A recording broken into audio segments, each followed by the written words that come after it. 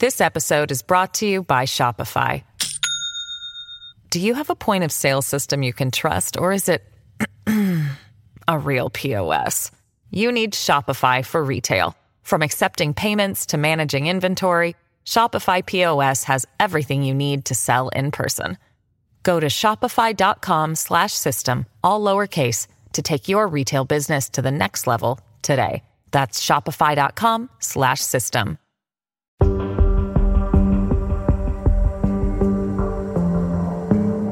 A little boy, his glasses too big for his small face, smiles into the camera. He's proudly showing off his school science fair project, a large poster board filled with colorful photos of frogs. But in less than an hour after the flash went off, he would disappear into thin air, never to be seen again. Teachers, staff, police, and search teams probed every classroom, office, and hallway of Skyline Elementary School in Portland, Oregon. But the innocent second grader had vanished like a ghost. As investigators searched the school grounds, police questioned his dad, Kane Horman, and his stepmother, Terry, who claimed the very last time she saw Kyron was when she dropped him off at school and he waved to her from the top of the staircase. But Kyron's biological mother, Desiree Young, immediately had a growing sense of dread. I told my husband, we got to get to Portland. And I was so extremely frustrated with the fact that I was 4 hours away. And then I started to panic. Kyron doesn't have his coat. Kyron is outside and the sun is starting to set. He's gonna get cold. Then I started going over the conversation with Terry again in my head. I looked over at Tony and I said, if she hurt Kyron, you're gonna have to hold me back. It was around 4:20 p.m., nearly 8 hours after Kyron was reportedly last seen, that his mother, Desiree, first learned that her son hadn't shown up for school that day. She got a phone call from the school secretary. Her first thought was that it was impossible.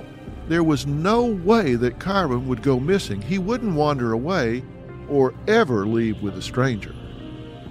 This was a boy that was so attached to his mother when he was with her that he refused to leave her side. As she frantically drove from her home in Medford, Oregon to Portland on the opposite side of the state, all she could think about was where in the world was her little boy.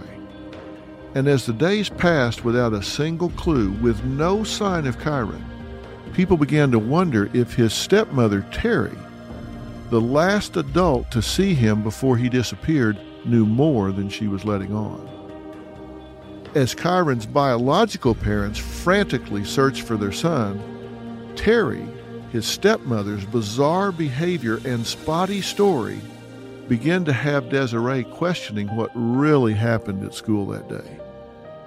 You're listening to Into Thin Air, the mysterious disappearance of Kyron Horman.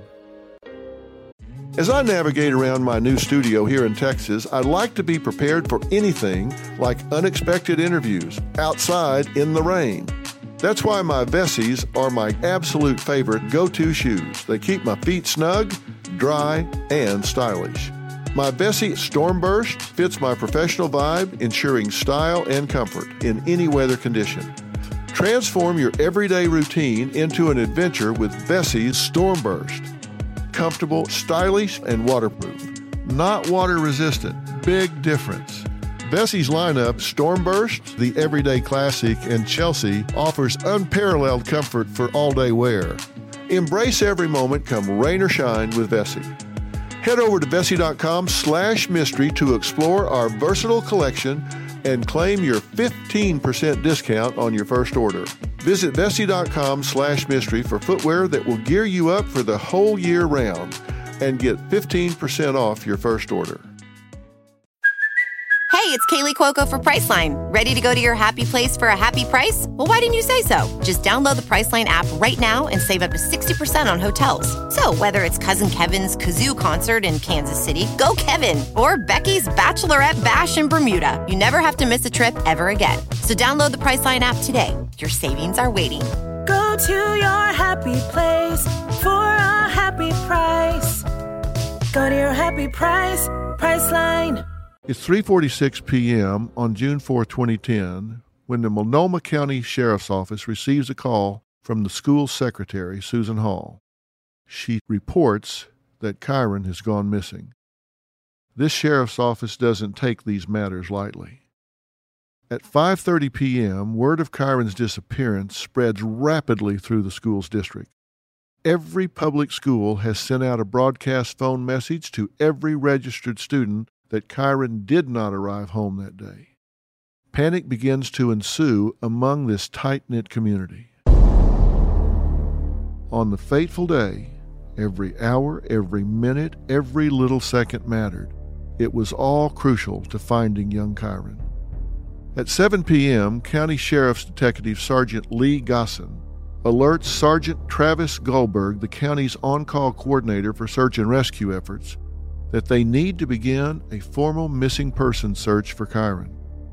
Within the hour, the county's public information officer, Lieutenant Mary Lindstrand, returns calls from members of the media who've heard the broadcast message from the school district and arranges to meet them at Skyline Elementary. 30 minutes later, a caravan of news people arrive at the school where Lindstrand briefly updates them on who Kyron Horman is and where he was last seen. She makes sure each reporter understands the status of this missing persons investigation. They also receive a picture of the boy so they can send it to local news stations and the Oregonian, the state's most popular newspaper. As Portland police officers swarm the school's halls in search of Kyron, they scour every closet, bathroom, and corner because he might be trapped in a place that he can't get out of, or worse, a place where no one can hear him. During the officers' initial search, investigators are taking their time to establish a coherent timeline that will help them try to locate the boy's whereabouts, or at least give them a clue as to where he possibly could be. Now, back at Kane Horman's house, he and Terry are grilled by police, asked to remember every single detail about that day, a day that seemed like an ordinary one. But when it comes to missing persons cases, oftentimes it's the little details that matter a whole lot. Sometimes they're the key to solving a mystery as baffling as this one. Even more police officers arrive at Skyline Elementary for additional help in looking through crawl spaces, storage spaces, and outbuildings. But there's just no trace of the boy. Not his backpack, not a piece of clothing, or footsteps to see the direction he might have been heading in. In these types of missing persons cases, finding as little as a shoe or a piece of their clothing could at least streamline the investigation into a certain path, a certain direction. For example, if they had found any piece of clothing or his backpack, then it would strongly suggest that an abduction took place. And if that were the case, they would have taken it to the lab and tested it to find other DNA prints. But nothing was found. That's why this case was truly inexplicable.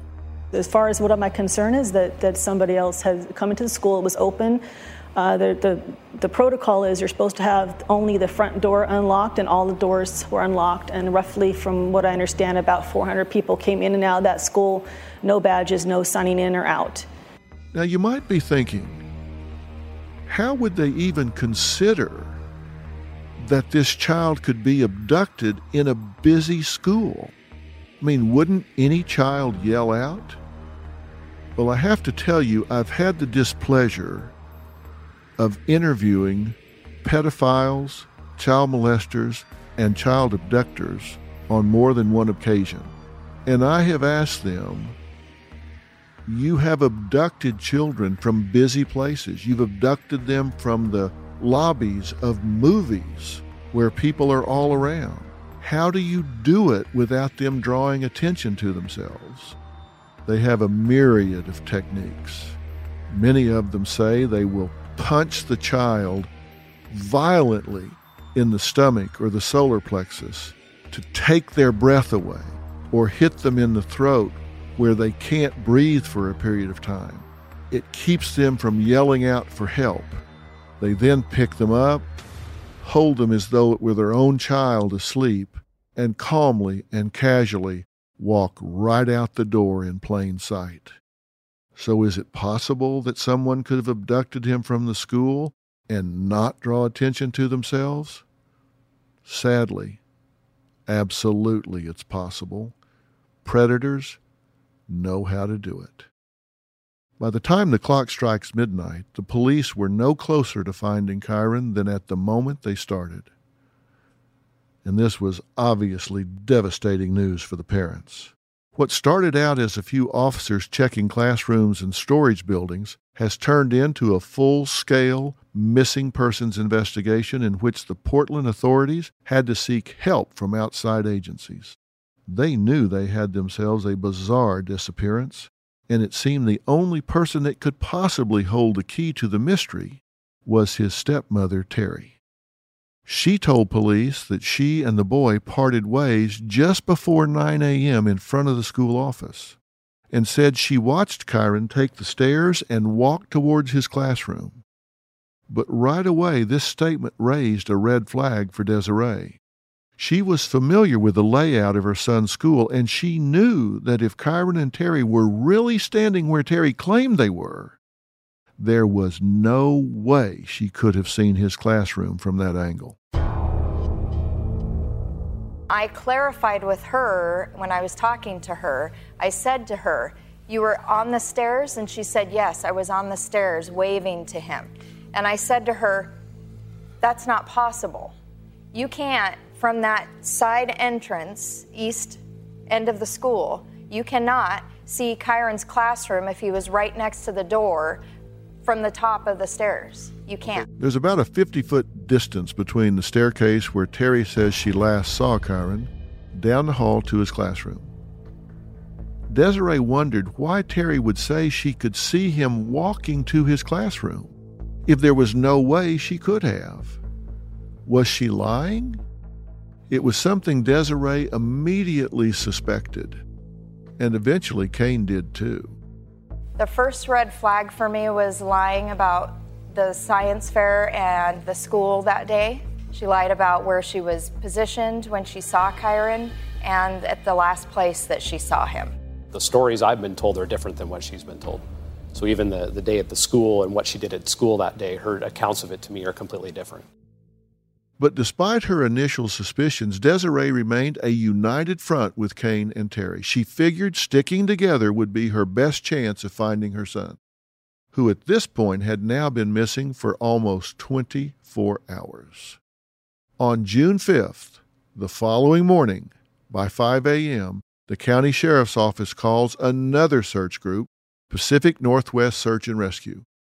They were called in to assist the National Guard and the FBI throughout the rugged terrain of Portland's vast mountainous region. By the time they arrived on site, there were already about 60 to 70 people involved in the search, with hundreds more to follow within the next few hours. The Pacific Northwest Search and Rescue is a specific, very unique organization consisting of volunteers who know to navigate Oregon's woods, islands, caves, mountains, hills, and shoreline off the back of their hand.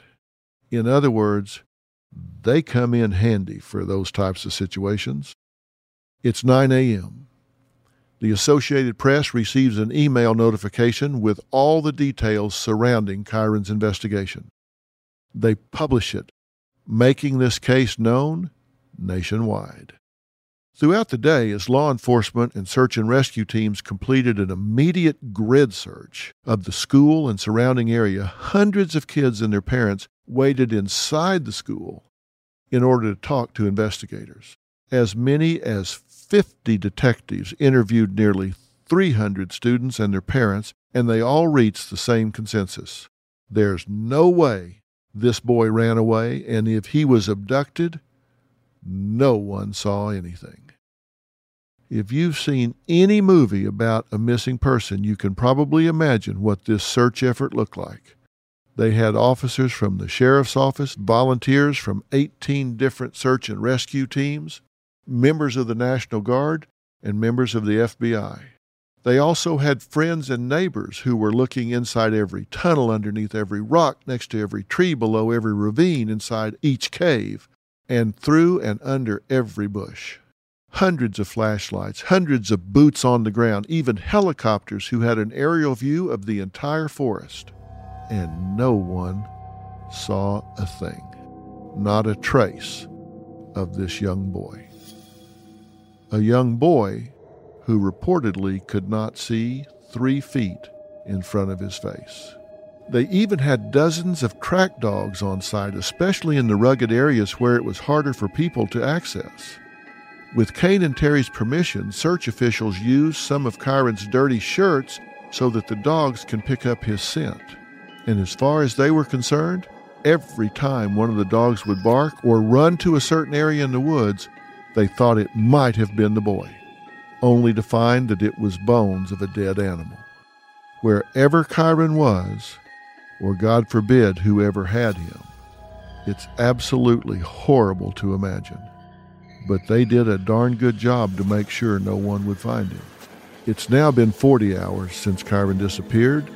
His adorable little face was shown on every local news station, and the Hormans set up a Facebook page where people can add updates if they've seen or heard anything. Kane, Desiree, and Terry Horman refuse to talk to the press. They're just not ready yet.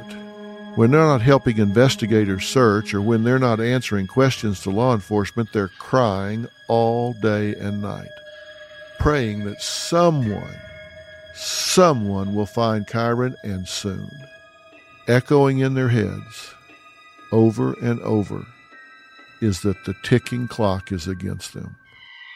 They know that with the passage of every minute, every hour, the likelihood of finding this child alive is going down, down, down.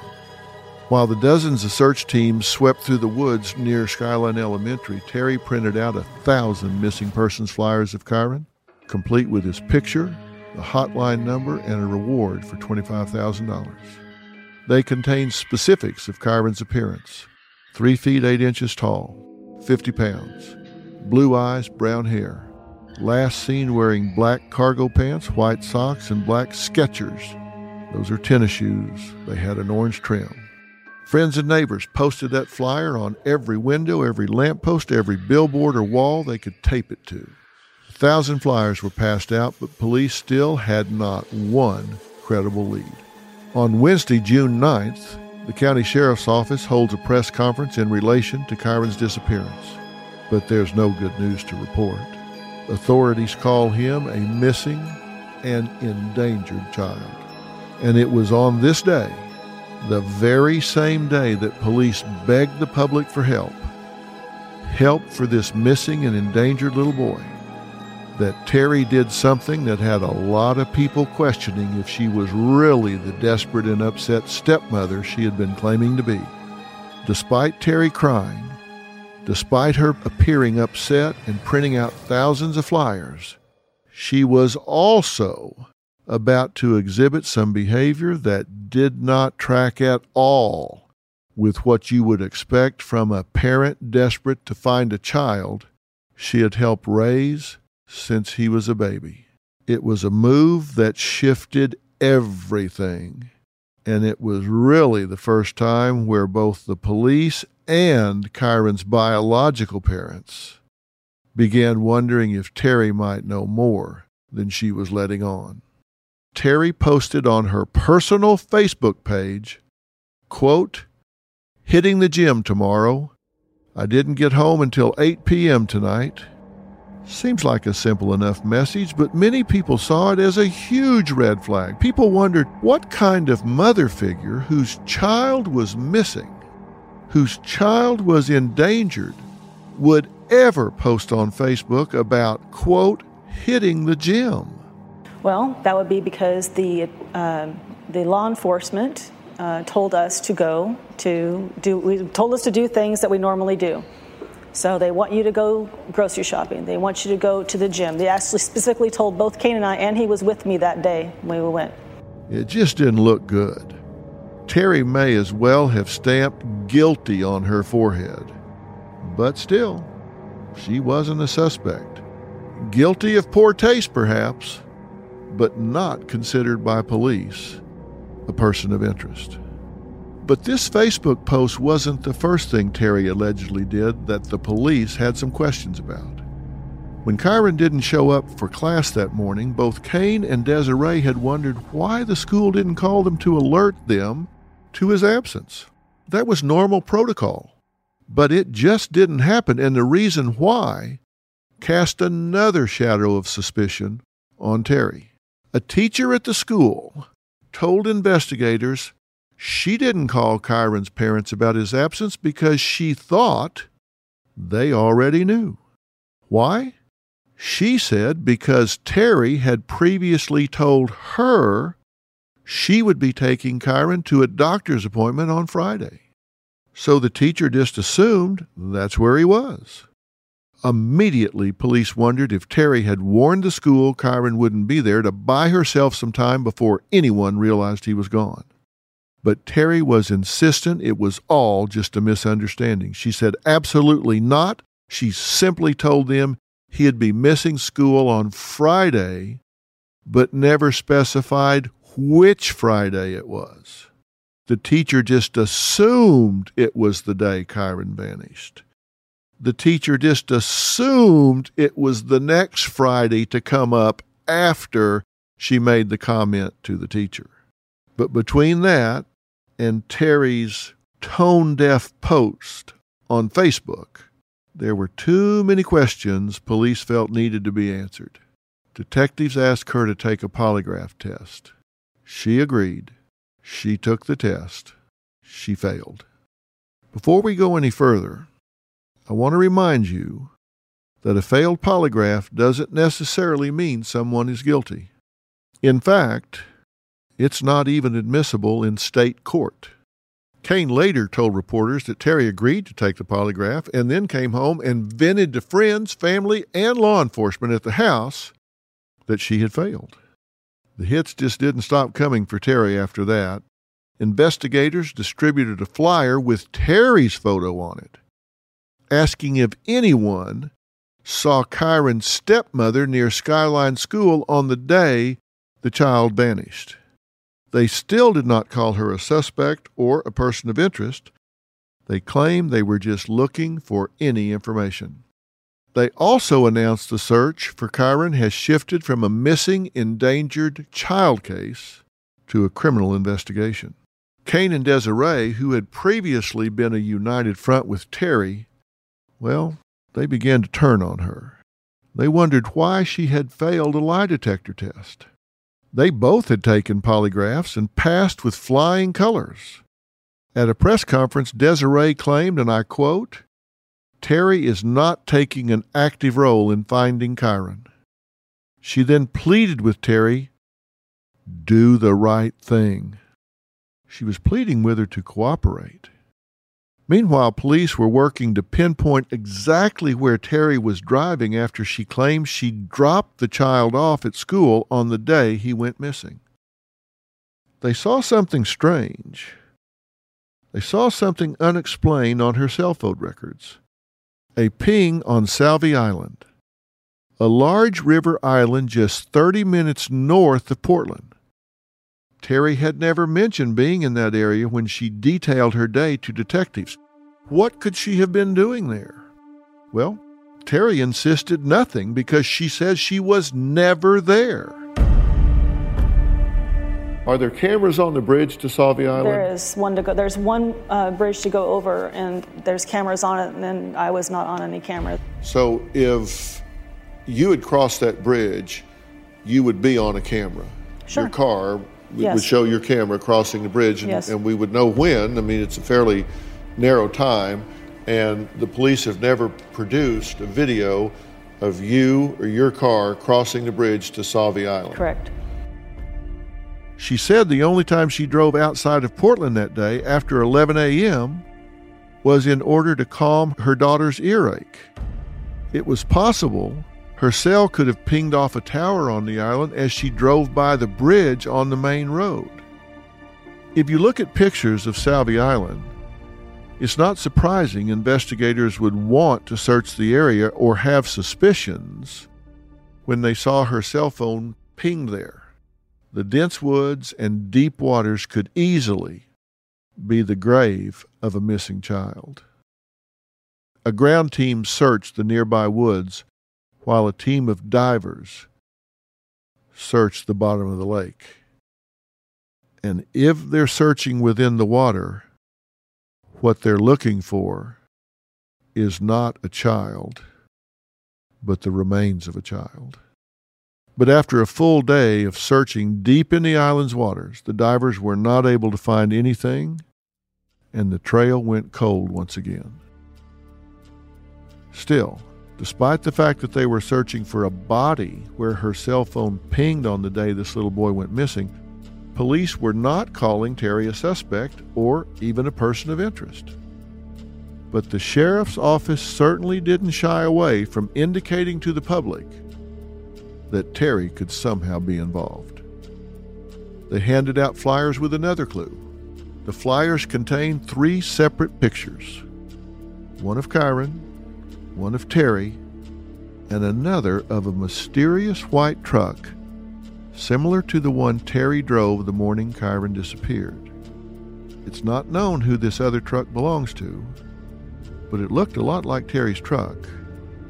And as the public began turning on Terry, detectives asked her to take a second polygraph test. Kane said Terry agreed to cooperate, but she got up and walked out before the machine portion of the test could be administered. According to Kane, she then continually pushed back and refused to repeat the second test for several days. I'm talking 8 to 10 days, before going to take the test and then once again coming back to the house and revealing she had failed for a second time. Remember, when you take a polygraph, it can come back deceptive, non-deceptive, or inconclusive. There are 3 options, and only one of them is that you answered the questions in a deceptive way. She failed a second time, meaning that when she was asked questions about knowledge or involvement in the disappearance of Kyron Horman, she denied it, and the results were that she was being deceptive. Meaning that she either knew or was involved in his disappearance according to the polygraph. And I remind you again, a polygraph is not an exact science. Ladies and gentlemen. What are you doing? What do you mean? Just keep it simple. I'm making the promo. Just keep it simple. Just say, hey, we're the Brav Bros. 2 guys that talk about Bravo. Ladies and gentlemen, boys and girls, we're the Brav Bros. No. Oh.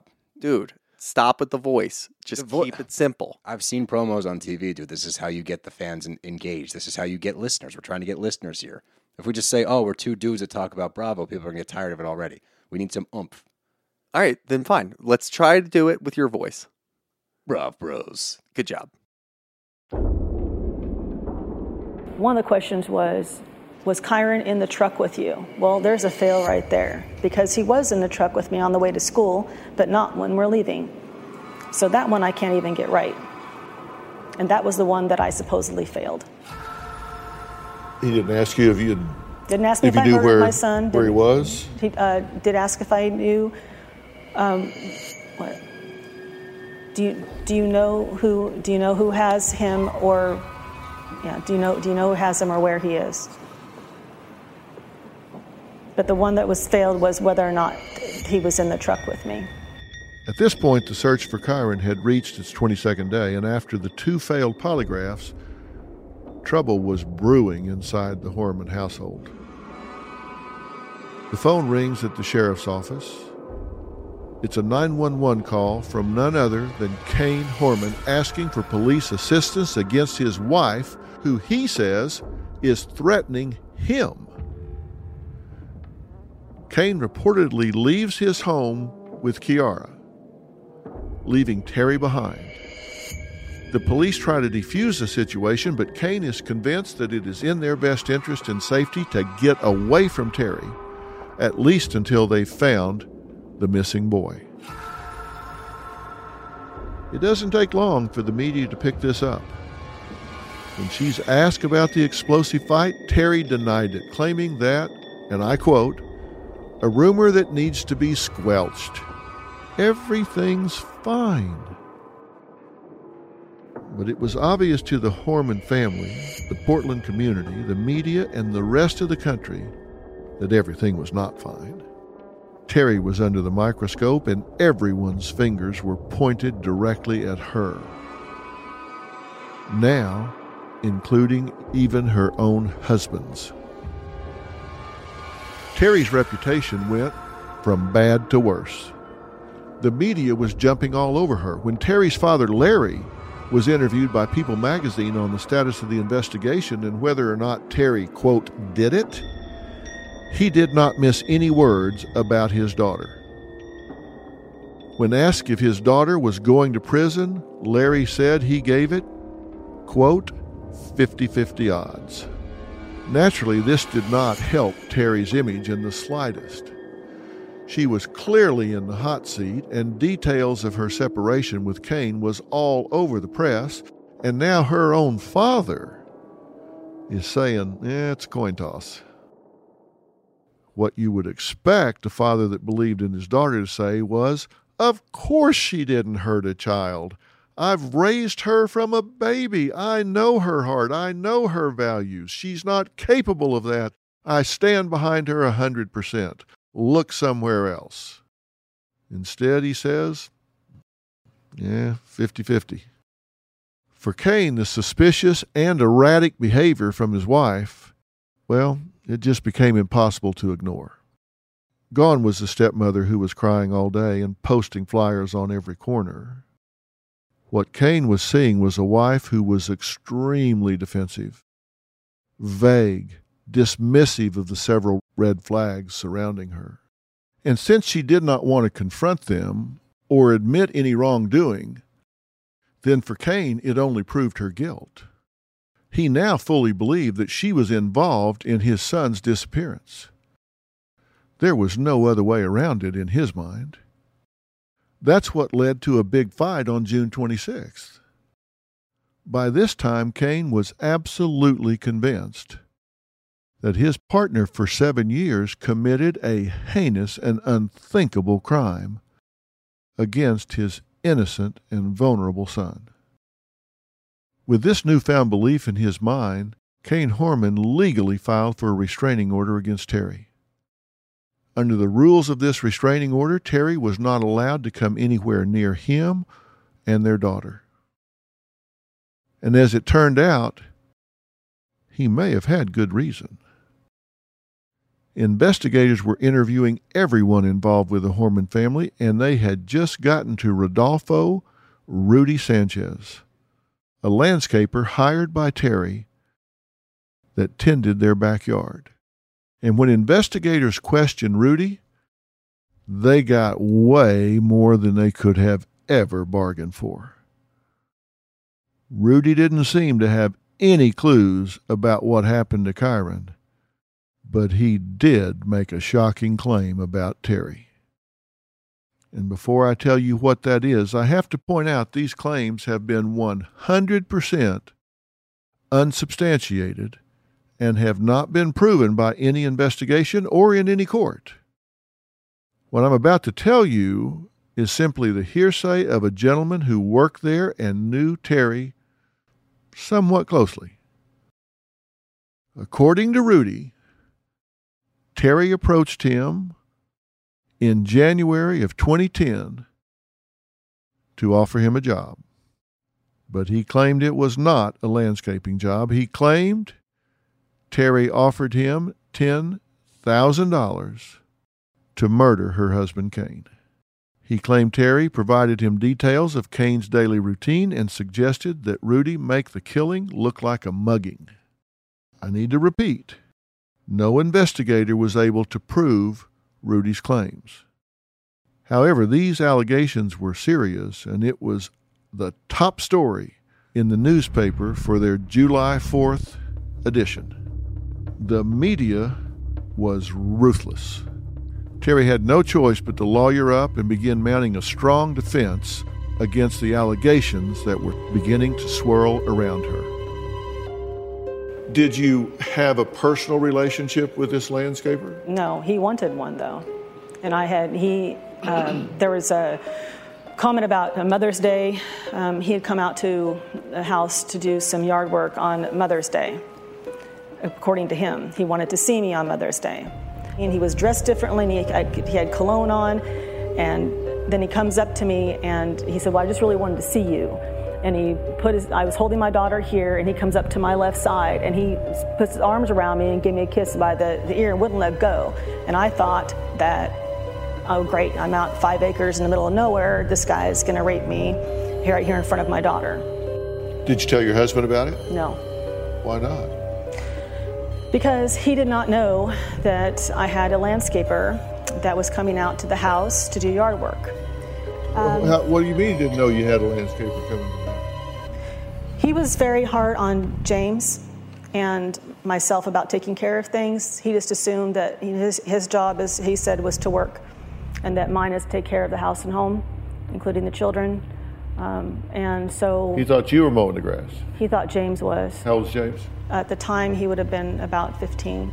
And it's 2 acres of mobile area. We're not talking like it's a yard. I mean, it's sure. It's big. And when the landscaper came out to do the yard work, he came out, if I recall, 5 different times to do significant work. And when he did, I gave James the credit for it. Okay, so Cain didn't know there was a yard man at all? No. So you were lying to your husband. There was deception. You were lying to your husband. Yes. And then this landscaper starts hitting on you. Yes. Then what am I going to say? I already created a lie. I'm trying to give the benefit to James. I'm not, telling. He's not paying for it. I'm paying it out of my own pocket for this landscaper to do the yard work. You see how it begins, how people begin to look at this, because this is why I'm giving you a chance to clear these things up. Because they say, okay, you're lying to the media about the status of your marriage when it's in a downward spiral, and you say, no, everything's fine. That's all a rumor. Don't even think about it. Everything's fine, when in fact you know that he's left with a baby, that things are in serious trouble. You're lying to your husband about having a landscaper, then the landscaper's hitting on you, so now you can't say because you've lied to him about him being there, so right. Saying there's a landscaper you don't even know is here, but he's showing up with cologne on and grabbing onto me while I'm holding the baby, and so I got to tell you about that, and so you lie about that. So you lied about having him, then you lied by omission about him accosting you out there, and then you told the police, is there anybody that you can think of that might have a reason to want to take Kyron or hurt him in any way? And you describe this landscaper, but you describe him as a stranger, right? You do say you need to consider this guy over here, right?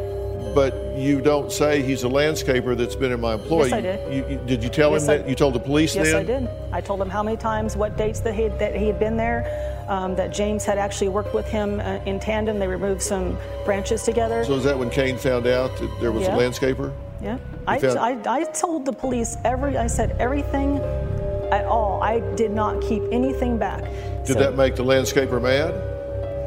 I don't know. Did you point a finger at him? Is that maybe why he made this story up, or what? Because that's a pretty bizarre story to make up. Just like, oh, she offered me $10,000 to kill her husband. Exactly. Well, I don't know why he said that, other than he's the cops did the same thing to me and they did the same thing to my friend Dee Dee Spicer. Is that basically they say, you tell us what we want to hear. If you don't tell us what we want to hear, we're going to make your life hell. she hired a high-powered criminal defense lawyer, Stephen Howes. Stephen was known to be one of the best and most expensive criminal defense lawyers in the state and had a strong reputation for preventing clients from getting serious jail time. The breakdown of Terry and Kane's marriage only furthered Desiree's belief that Terry had reason to harm her son. You say that the night before Kyron went missing, that things happened that you now know about, that you've discovered that had you known about, she would never have been allowed to leave the house with him. What did you find out? What do you know? Well, as always, Terry put everything in writing, which, God love her, has been a blessing for us. And she put down in writing that her and Kane were up until 3 a.m. fighting about their marital problems, that she had told him she was done with it all, that she was moving back to Roseburg, they were getting a divorce, she was done with it. And it was going to be Friday, the day that Kyron went missing. So big upheaval that night? No. That didn't happen? No. It was a normal morning for me. Up at 5 o'clock to the gym, back home, get ready for work, kiss Kyron goodbye, go to the office. But you're saying that you have seen, personally read, an email from her account to a friend of hers that says, we're fighting till 3 a.m. in the morning, filing, out of here, Yep. gone. Yep.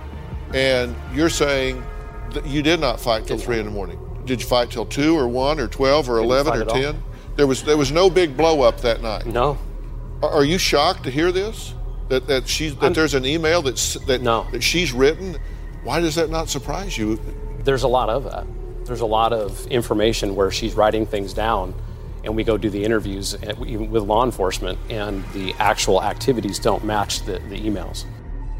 Now, you might think this woman has potentially lied about her whereabouts on the day this child went missing.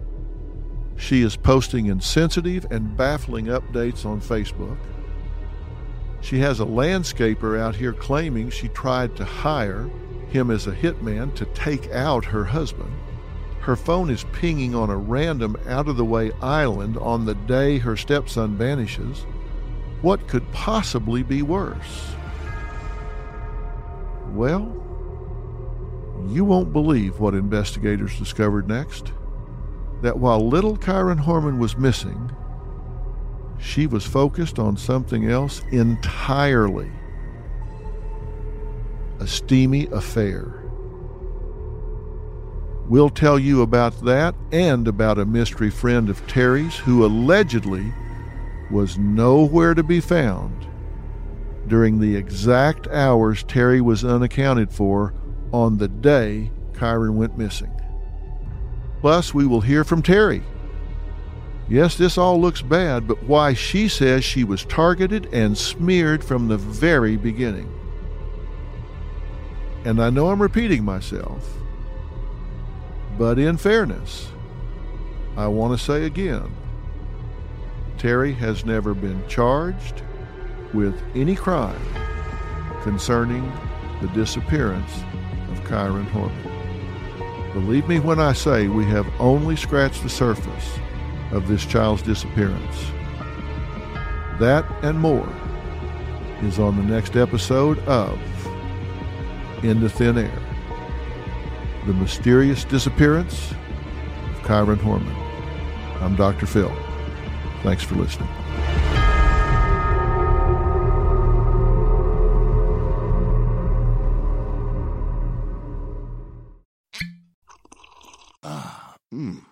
The first taste of rare bourbon you finally got your hands on.